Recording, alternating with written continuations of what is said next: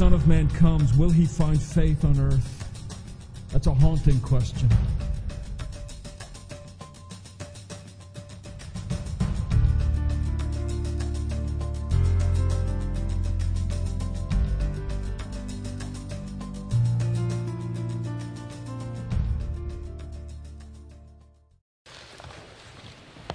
As the choir and the band come down, you may not know this, but I have been boycotting Major League Baseball since the strike of 1994. The players went on strike for more money. I read about how much money they were already getting. I figured they didn't need any more of mine. And hence, since 1994, I refuse to pay for a ticket to go to a Major League Baseball game. I will, however, go if you buy the ticket. I mean, that just seems fair. I like baseball. I enjoy watching the game. And so a little while ago, the boys bought me a ticket, and the three of us went to the Nats Park, and there we saw the Nationals play. And it was a good game. I saw Fister pitch a complete shutout game. The other team only got 3 hits. It was the same player got all 3 hits. If only we had known, we would have beamed him in the first inning and had a no-hitter. But anyway, I really enjoyed the game.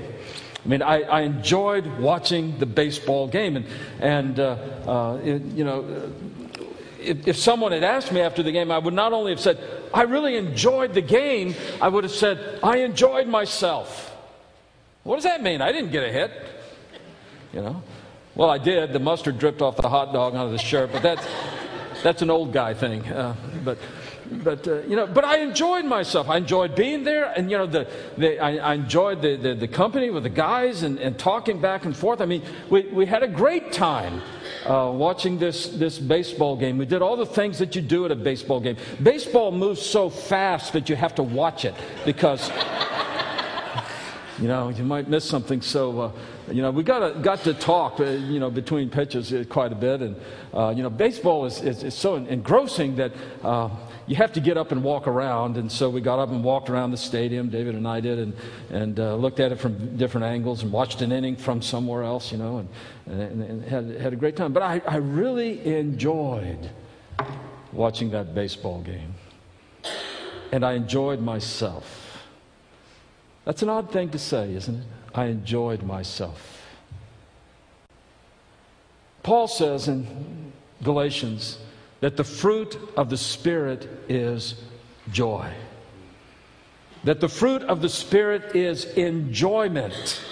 That the fruit of the Spirit is enjoying yourself while you enjoy who Christ is, who God is, and has revealed Himself to be in Christ Jesus. And so there's a great deal of joy that comes to us because of our faith in Christ. There's joy in coming to Christ. I mean, there's joy in just knowing your sins are forgiven and knowing that your life has been reclaimed. There is joy in knowing that your life, as focused as it is on these little things of earth, yet has eternal significance in the vast glory of God's heaven. There is joy in knowing that the burden has been lifted and that we have assurance of life everlasting. There is joy in becoming a Christian. This is what happened we see that with the Samaritan woman at the well. Jesus came and talked to her, and as they were talking, Jesus asked for a drink of water, and the conversation took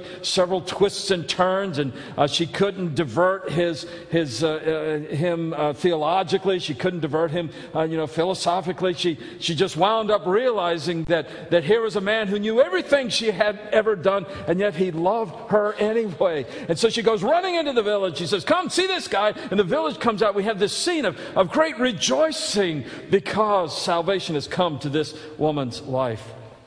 We see it in the Apostle Thomas, who you remember after the resurrection, he came late with the other disciples, and the other disciples said, "Hey, look, Jesus has been raised from the dead. He's risen." And Thomas says, "Guys, I love him too much to believe it. I mean, I've got too much of my heart invested in who Jesus is.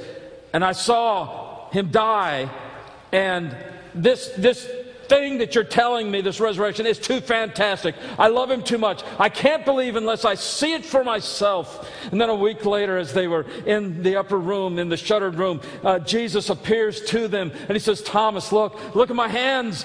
Put your hand in my side. And Thomas doesn't even have to go that far. He just falls down in front of Jesus and he says, my Lord and my God.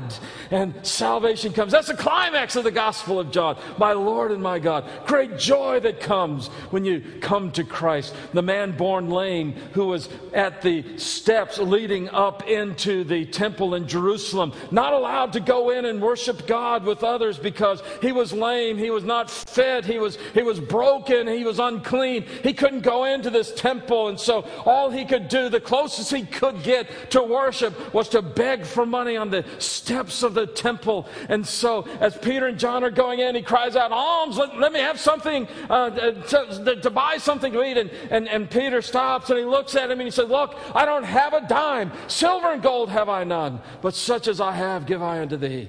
In the name of Jesus Christ, rise up, walk. And the man got up and he started walking. You want to figure out how that happened?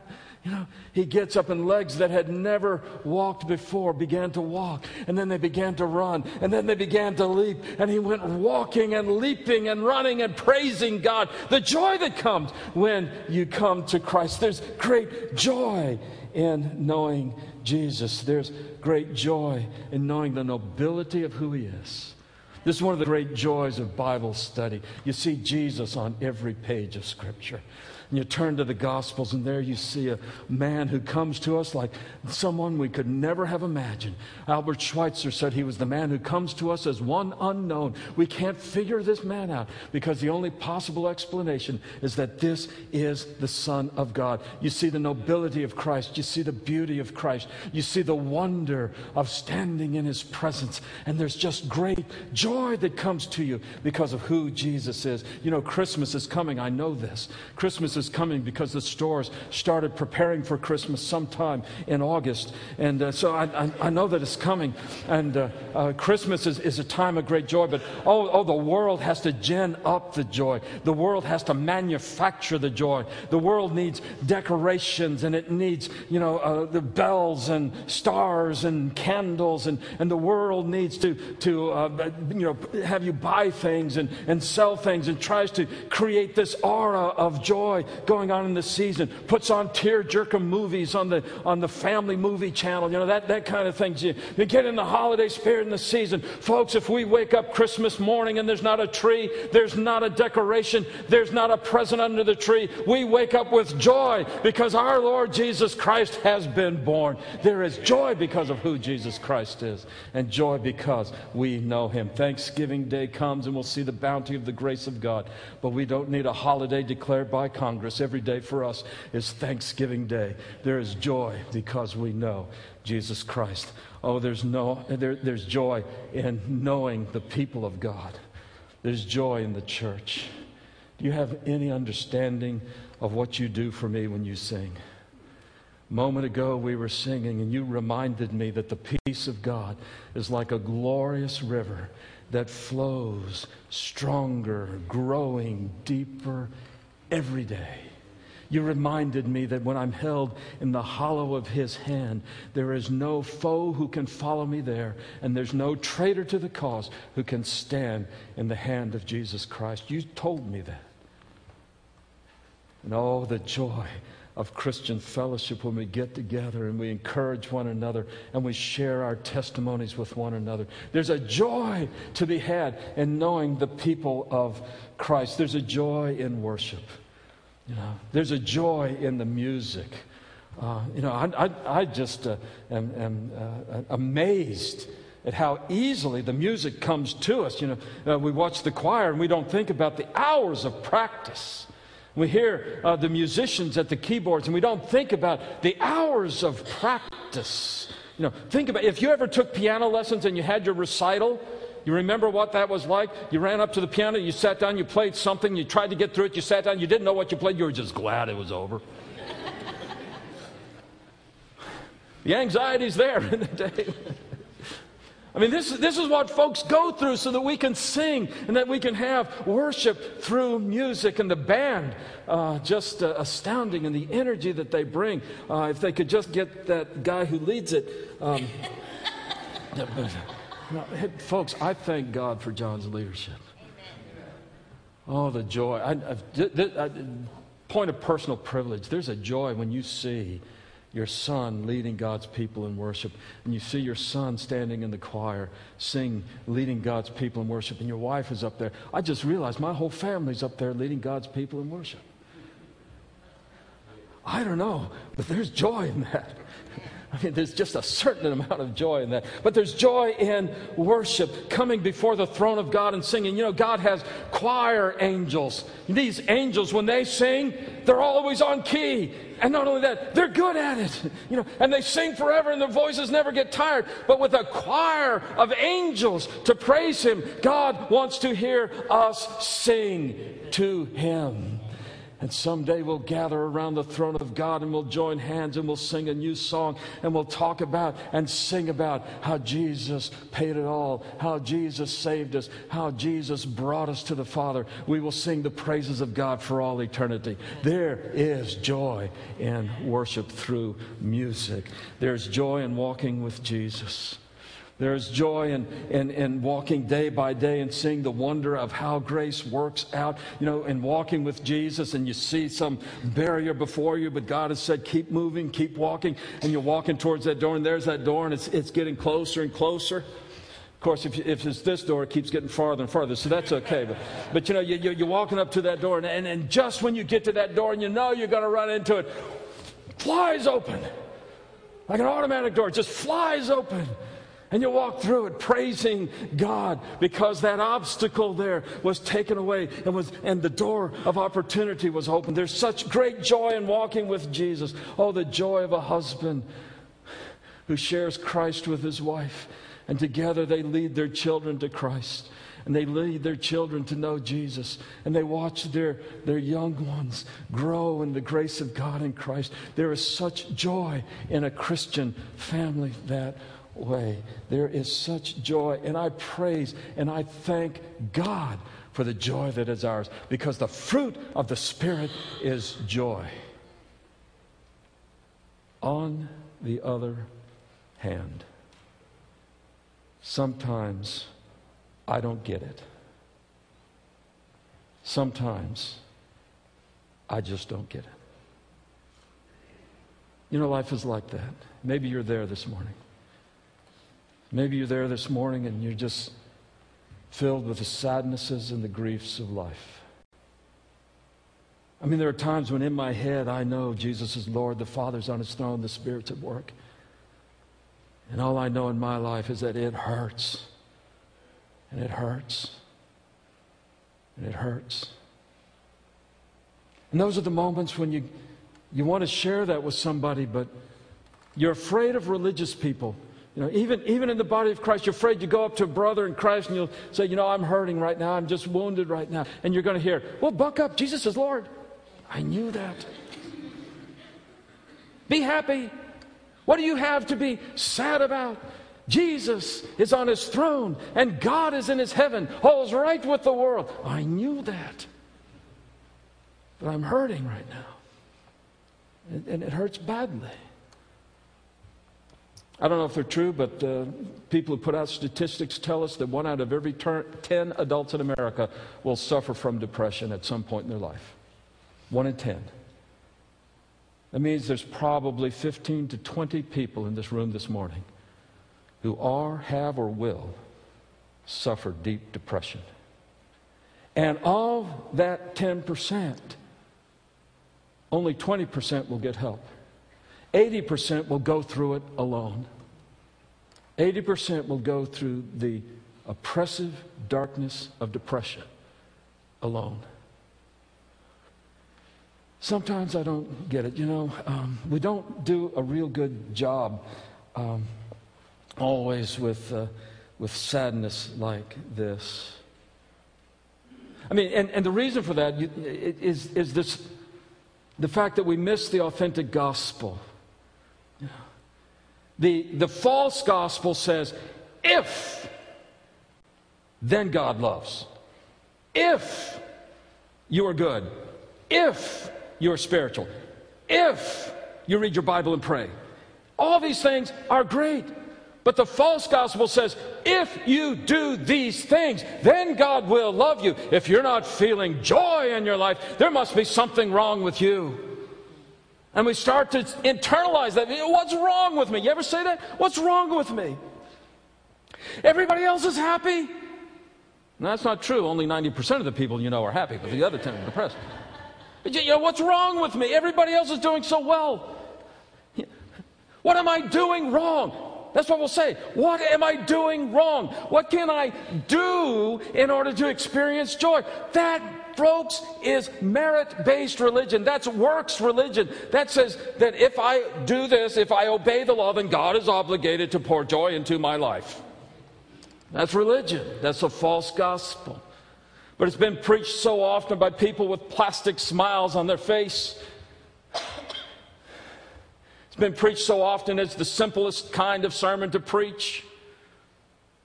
It's been preached so often as the kind of approach to the gospel that doesn't have to get down in the trenches and deal with some very difficult things that we're afraid to tell one another. We're afraid to speak about it to one another.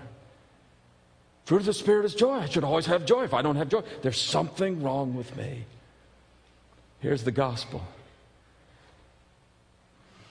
That's not news. Something wrong with you. There's something wrong with everybody. That's why Jesus died for us. There's everything right with God. And He knows what He's doing. I don't get it sometimes, you know. Now, it's true. One of the things that will rob joy out of your life is sin. That is true. When you sin against God, you sort of break that communication going on. As a believer in Jesus Christ, when we yield to the temptation, when we walk down that path that we know is dishonoring to God, we're shutting ourselves off from God's blessing and handiwork. Look, God is bigger than our sin, His grace greater than all our sin. But it's true that sin will cause the sadness, and if the Holy Spirit reveals that to you, then absolutely, then you got something to deal with. But sometimes you can be sad and depressed, and it's not sin. It's not that you've done something wrong. It's not like God's mad at you. It's simply you're experiencing the human condition. You're just going through life the way that it is. You know, we're afraid to tell each other that because, what do you get when you say that? I'm feeling depressed. Well, buck up. I had no idea. Is that all I had to do? Yeah. I'm feeling awfully depressed. Now, here's the difference between men and women. There's a lot of difference. Here's one of the differences between in general. You go up to a man and say, I'm feeling real depressed. He'll fix your problem for you right then and there. Pull out his toolbox, get out his Allen wrench. By the way, did you bring that? Anyway. But, he'll pull out the Allen wrench and he'll start making adjustments in your life. Well, if you just do this, if you think that, if you read this book, if you just do this technique, then you're going to be fine. And a man will just fix your problem. You go up to a lady and you say, I'm feeling really depressed. She'll say, oh, I'm sorry. It's the most soothing thing. The second time you go up to her and say, I'm still feeling depressed, she'll say, what's wrong with you? And then she'll try to fix it.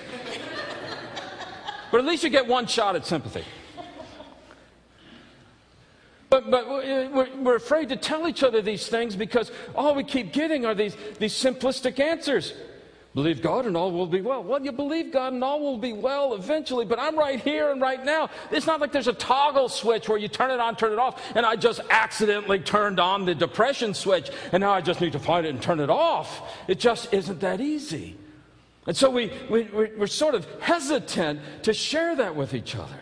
The fruit of the Spirit is joy, but sometimes I don't feel it. I think Peter gives us an insight to that. If you got a text in front of you, look at 1 Peter chapter 1. 1 Peter chapter 1. I want to start reading at verse 3 and read through 9 just very quickly. This paragraph of Scripture was a sermon series almost. I think it was about 3 or 4 sermons. About a year ago, you all remember those, so I'll just review that for you.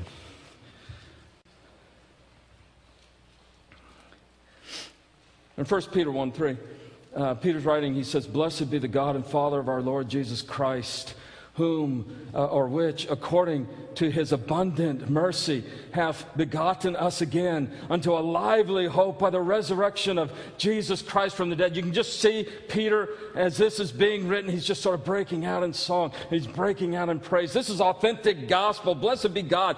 His mercy has done all this. His abundant mercy. And we're born again. We have hope again. By the way, one of the tragic things about depression is its hopelessness.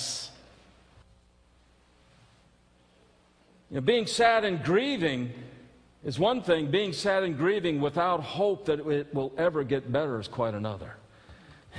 And Peter here says, blessed be the God and Father who He's caused us to be born again into a lively hope by the resurrection of Jesus Christ from the dead, to an inheritance incorruptible, undefiled, that fadeth not away, reserved in heaven for you. You hear the authentic gospel? Here's what God has done. He has done it all. He has done it for you. Your place in heaven, secure for all eternity. You need not worry again. We have a living hope, an abiding hope, never to be taken away. This is the joy that is ours. Verse 5, it is reserved for us, verse 5, who are kept by the power of God through faith unto salvation, ready to be revealed in the last time. Oh, what a hope we have. Oh, what a joy that we have, that when the last word of history is written, the word will be glory to God in Jesus' name. And that when that last chapter is written, our names will come forth as names bearing testimony to the greatness, the goodness, and the grace of God. Oh, that's what he's talking about here. So you see the joy going on here. It's not there in so many words yet, but there's the joy of the authentic gospel. And then in verse 6 he says, "Wherein ye rejoice." No. Ye greatly rejoice. You're like the wise men. You see the star. They rejoiced with exceedingly great joy. That's it. You rejoice greatly. Verse 6. And then right in the middle of verse 6. Though now for a season, if need be, ye are in heaviness through manifold temptations. It says you have this great joy. This wonderful joy. You're rejoicing. Even though for a season you have a great heaviness. Now the first line of understanding there is persecution. Peter's talking to folks who are facing persecution and they're going through the trauma and the turmoil of losing their job, of being arrested, of losing their property, of families being broken up, of society sort of coming down on them. So there's that first level of interpretation, which is the persecution of the church. And so he says, you have this joy even though you're being persecuted. And that's sort of the first line of what he's talking about there. But I think we need to understand the word. In the King James it says, even though now for a season ye are in heaviness, sorrow, and grieving. You're in a heaviness. Heaviness comes to the heart by grief and loss. I stood beside the casket of a man's wife. I said, "Joe, how long had you been married?" He said, 55 years. I said, "Joe, you don't get over that." He said, "Wayne, I don't want to get over it. I don't want to get over it." You love somebody that much, you don't just get over it. You love somebody that dearly, you don't just decide, well, let's see, I have worked through the grief process, stages 1 through 5, I'm done. Your heart, a little bit of you died with her. And so that grief stays there. Yes, I know there's a heaven. I look forward to the day when I see Mom and Dad. I look forward to the day when with Debbie's folks we join hands together. Bob will be there. And we're going to sing about how God brought us through. But the grief never goes away. And you wouldn't want it to. You don't want it to distort things and pervert things, but it's real. And so in Him, in this gospel, we rejoice greatly, even though there's a heaviness of heart that still attends to us. I remind you about Job. You've read the letter of Job, or the book of Job. I've read it here and there. Now, I always heard about the patience of Job. I'm going to tell you, I don't see it. What I see is the integrity of Job. I see the honesty of Job. Even when he's talking about, and by the way, just read that sometime, and you see his religious friends come up and they say, Job, you know why you're suffering, don't you? You are a sinner. Confess your sins and God will give you joy again. Oh, wow. That just sends Job, But when he talks to God, he gets brutally honest with God. Here's what he said. This is Job 7:11. I'll read it for you. Therefore, I will not refrain my mouth. This is a man who had lost his family. All of them. He had lost his home. He had lost his possessions. And then he lost his health. There was nothing but a thin, gray thread between him and death. And here's what he says. I will not refrain my mouth. I will speak in the anguish of my spirit. I will complain in the bitterness of my soul. He got honest about his grief. He said, this hurts. And it's real. The first funeral I remember going to, I think I was about 9 or 10 years old. But it was a funeral for a little boy, just maybe a year or two older than I was. He was the pastor's son. And he had had a seizure and had fallen in the bathroom, hit his head, and he had died. And of course, the church was absolutely packed because they loved their pastor. They loved this little boy. And they loved his mother. And what I remember about the funeral was all the hymns were triumphant hymns, absolutely asserting the goodness of God and the grace of God, and just talking about the joy that is ours. And the theme of the whole thing was, this little boy, he's dead. Don't cry for him. We're just crying for ourselves. That's selfish. We shouldn't be crying. We should be rejoicing because this little boy is now in heaven at the throne of God in the lap of Jesus. These are wonderful things, and they're all true. But here's the thing. I found out later on, my parents told me, within a few months, that mother, that poor mother, broke down with a nervous breakdown because she forgot to grieve honestly. And she didn't think she'd be allowed in the church to talk about her disappointments and her questions and her wonderings. And that grief just took a hold of her, and she shattered. She broke apart because she denied the grief, the reality. Job says, it hurts, and I'm going to talk about it. God, this hurts, and I'm going to tell you about it. I don't want to hear answers. I don't want you to fix it. I just want you to listen. I just want you to listen. You ever go to a funeral home and you say, I don't know what to say? Of course you don't know what to say. Nobody knows what to say. And so you say, what happened? It's amazing. Just say, what happened? If it was an accident, they'll tell you about it. If it was the death at the end of a long and fruitful life, they'll tell you about it. But people just need to talk and to put into words the grief that they're feeling. Makes it manageable for them. Just listen. Just listen. There's a sadness and a heaviness that comes to us because of grief and loss.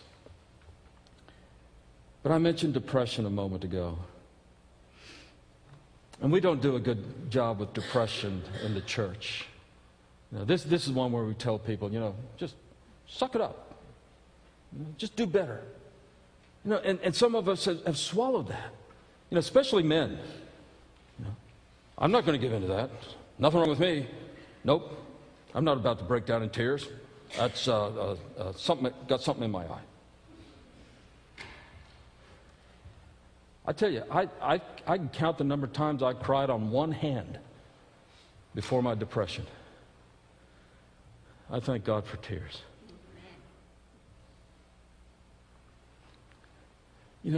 Depression is just such a weight. When Peter used the word that in King James as heaviness, that's what depression is.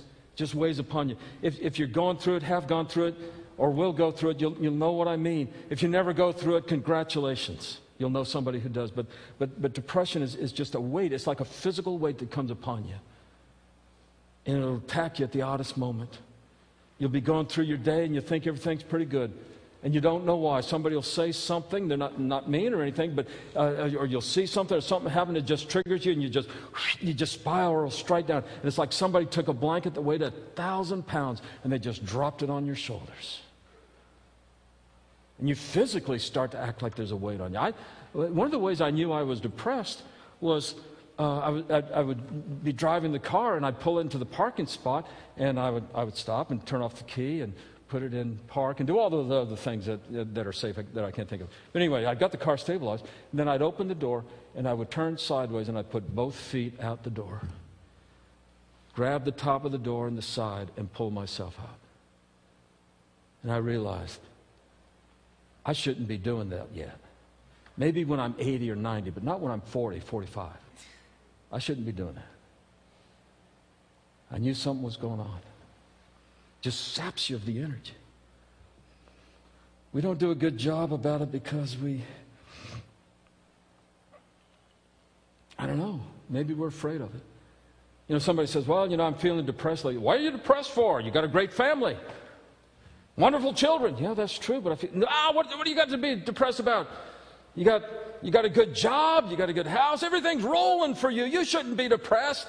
Wow, now I'm depressed because I feel depressed.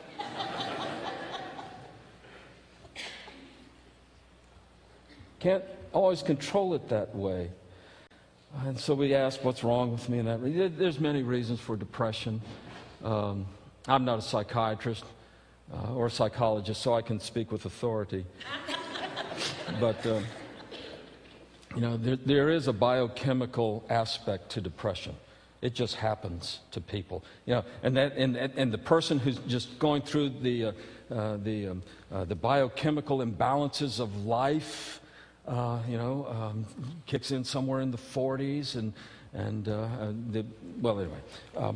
the biochemical imbalances, and you go up to them and say, well, you shouldn't be depressed, just be happy, just know the joy of the Lord.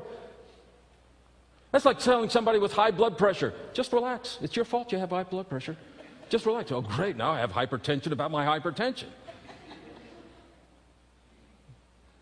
Now look, I think most responsible medical people would tell you, use as little medication as possible and use it for as short a time as possible.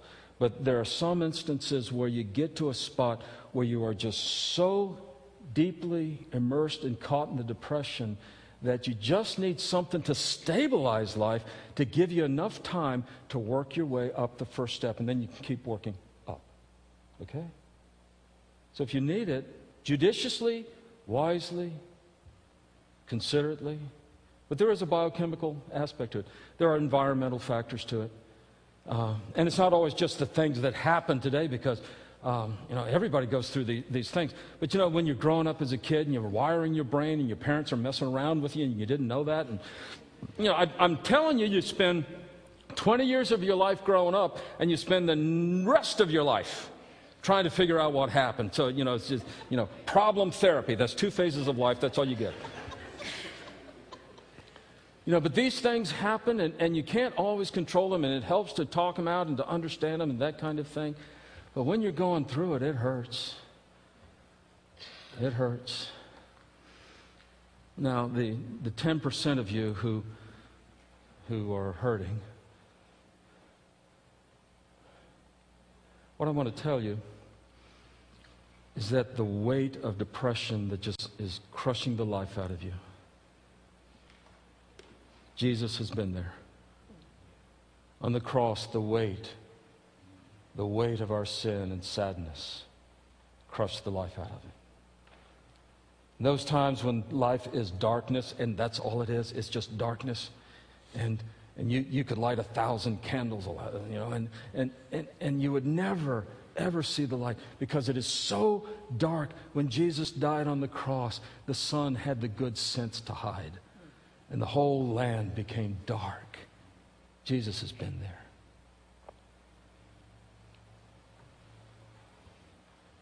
What I want to tell you is this. I don't know how long, and I don't know when or why, but I know you'll get through it, and you'll come out of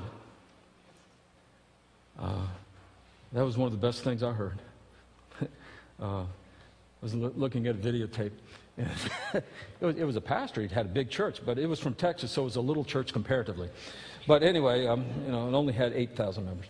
But this was a pastor, very successful, and one day he found himself in the fetal position, curled up in the corner of his bedroom with the lights turned out. And he was institutionalized for his depression. And he said the one thing he remembered a lot, but the one thing he wanted to say was, the first session with the counselor looked at him and says, "Look, I don't know why, and I don't know how long. I just know you're going to get better." Here's what the guy said. He said, "And for 4 years, that's all I had to hang on to. I ran upstairs. I said, 'Debbie, good news. It's only going to last 4 years.' She about killed me." In Christian love. But you'll get through it. I talked about the hopelessness. The hopelessness is what really does depression in. Because you think it'll never get better. I don't see any way up. I don't see any way out. There is hope in Jesus. Just hang on to Him. Psalm 23 says, "Yea, though I walk through the valley of the shadow of death." That Hebrew word for the shadow of death can also be translated deep darkness. I haven't found a better description of depression than that. But though I walk through the valley of deep darkness, and when you're in deep darkness, death would be better. You start thinking those things. Shadow of death, but this is just deep darkness and it never ends. But though I walk through the valley of deep darkness, thy rod and thy staff, they comfort me. Every day along the way, they comfort me. So, it will get better. Christ will bring you through it. But I'm telling you, the folks who just say, "Well, you just need more faith," I wanted to smack them. In Christian love, with my Bible.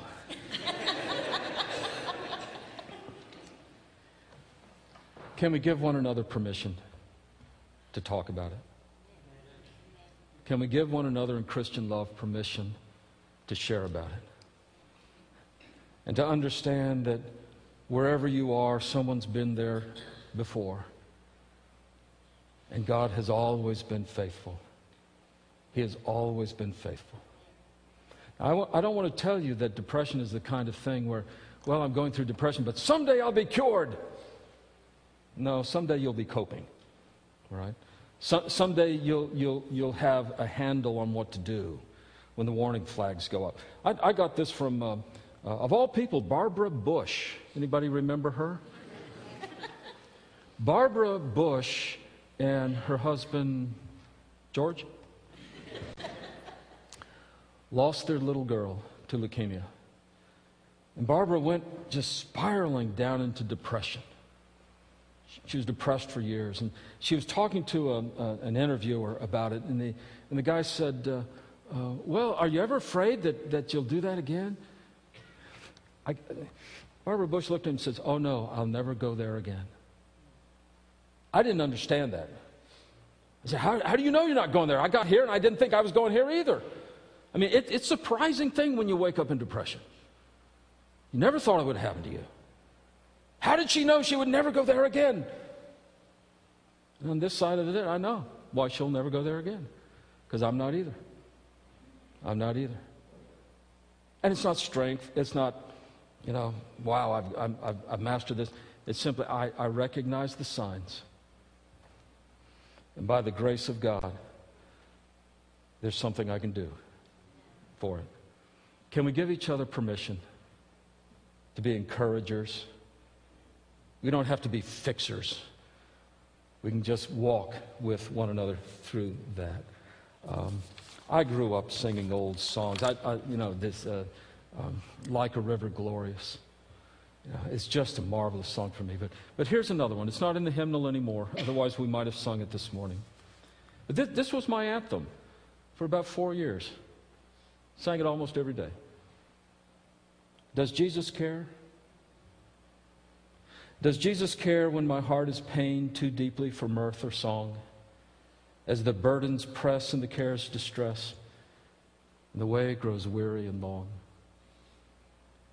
Does Jesus care when my way is dark with a nameless dread and fear? As the daylight fades and deep night shades, does He care enough to be near? Does Jesus care when I've tried and failed to resist some temptation strong, when for my deep grief there is no relief, though my tears flow all night long? Does Jesus care when I've said goodbye to the dearest on earth to me, and my sad heart aches till it nearly breaks? Is it nothing? Is it aught to Him? Does He see? Oh, yes, He cares. I know He cares. His heart is touched with my grief. And when the days are weary, the long nights dreary, I know my Savior cares. I know He cares. I've got about another 30 minutes. Back to Peter, because I'm going to pull out the one last thing that I really think must be said on this. But Peter, we're back there in verse 6. It says, wherein ye greatly rejoice. By the way, the joy that is ours in Christ is not an emotion. Our joy in Christ is Christ. Our joy is not a feeling to be chased. Our joy is a Savior to be loved. Our joy is not an estate of happiness that you try to wrest from life, but our joy is a Savior who comes to us in our deepest hour of need. So he says, in this you greatly rejoice, though now for a season, if need be, ye are in heaviness through manifold temptations, that the trial of your faith, being much more precious than gold that perishes, though it be tried with fire, might be found unto praise and honor and glory at the appearing of Jesus Christ, whom ye love, having not seen, ye love Him, in whom, though now ye see Him not, ye believing, ye rejoice with joy unspeakable and full of glory. I have asked old saints, and by that I mean people older than I am, but I'm talking about people who have gone through life. They've gone through the stages and the phases and so forth, and now that they're coming to the end of the life. The next big event on the calendar is their funeral. But I've asked them, I said, did you ever have a time when it was so dark in your life you couldn't even see God? Strong believers, deep saints in Christ. Many of them will say, oh yes, I did. I went through a time when I couldn't see Him, and I couldn't sense Him. I couldn't hear Him. It's like He wasn't even there. It's what San Juan de la Cruz called the dark night of the soul. And I said, did you come through it? They said, oh yeah, we came through it,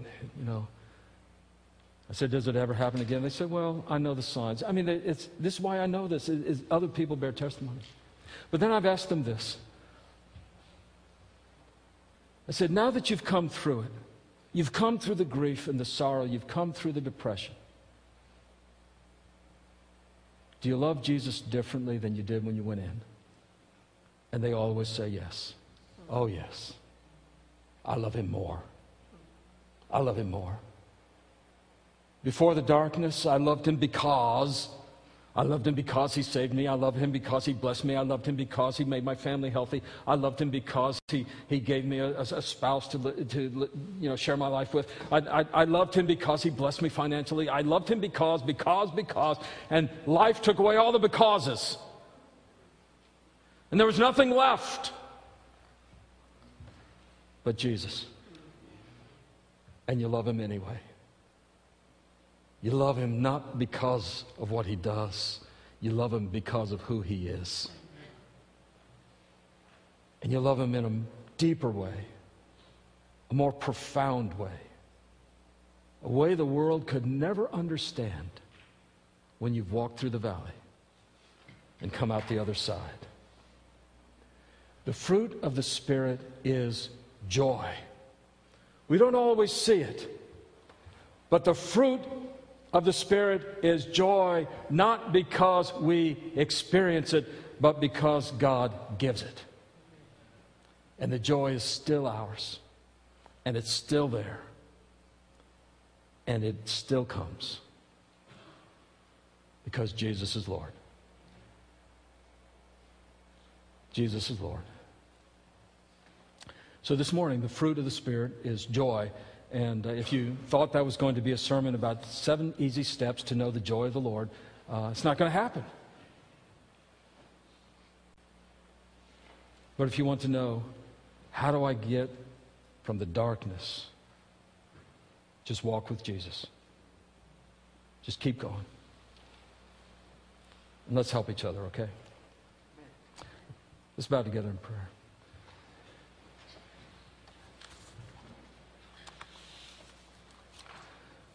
Father, life is a complete mystery to us, and never more a mystery than in those moments when we see your grace. Father, there are folks here this morning who need the encouragement of your Spirit. And so I ask that your Holy Spirit would come as the great comforter, would come as the one who soothes the heart, the one who comes and wraps us in your love. That person who's at the very depths. Father, I pray, give them just this moment, knowing your love. And bring them home. Bring them up.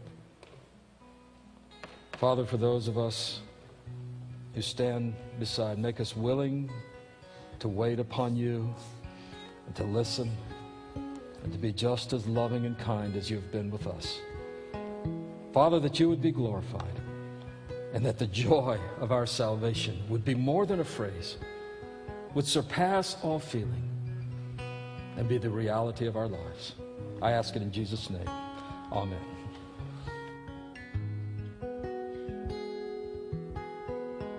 All right, sing this in faith with me. Joy, unspeakable joy, an overflowing well, no tongue can tell. Joy.